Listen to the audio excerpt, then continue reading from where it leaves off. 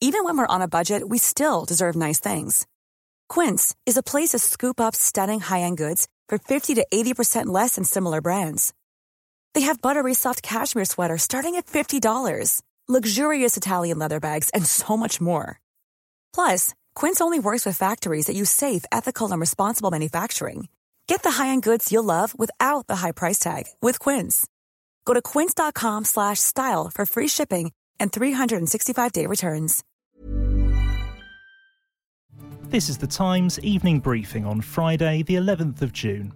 The meeting of the G7 group of nations has begun in Cornwall, with Boris Johnson outlining what he hopes the meeting will achieve over the coming weekend. They want us to be sure that we're beating the pandemic together and discussing how we'll never have a repeat of what we've seen, but also that we're building back better together and building back greener and building back fairer and building back more equal.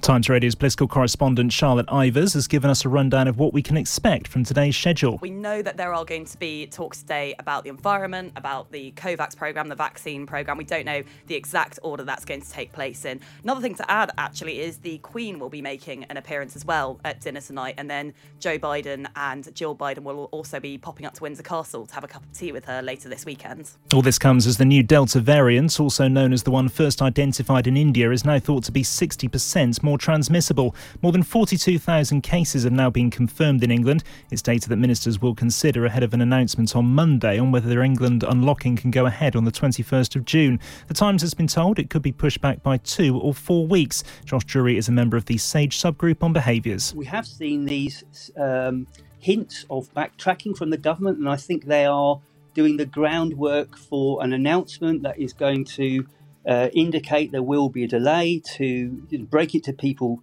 gently. Boris Johnson has told England fans not to boo the national team for taking the knee in protest against racial injustice. A Number 10 spokesman says the Prime Minister wants the public to cheer them on, not boo, and explicitly supported footballers who decide to take part in the protest. Mayor of London Sadiq Khan has told our sister station TalkSport the time has come to get behind Gareth Southgate's players. The tournament's now beginning. Our team have chosen to take the knee. How can you be a true fan and boo your team? So let's look, whether you agree with it or not, they're taking the knee. They're showing solidarity with those suffering racism. Let's applaud our team. A 15-year-old boy has died after being stabbed in West London. Officers were called to reports of a fight in the Hayes area just after 8:30 this morning. The victim, who's yet to be named, died at the scene from multiple stab wounds. The Metropolitan Police say a suspect has been detained. A terminally ill man who brought a legal challenge against the ban on assisted dying in the UK has died. 71-year-old Noel Conway has passed away at his home in Shropshire after making a decision to remove his ventilator.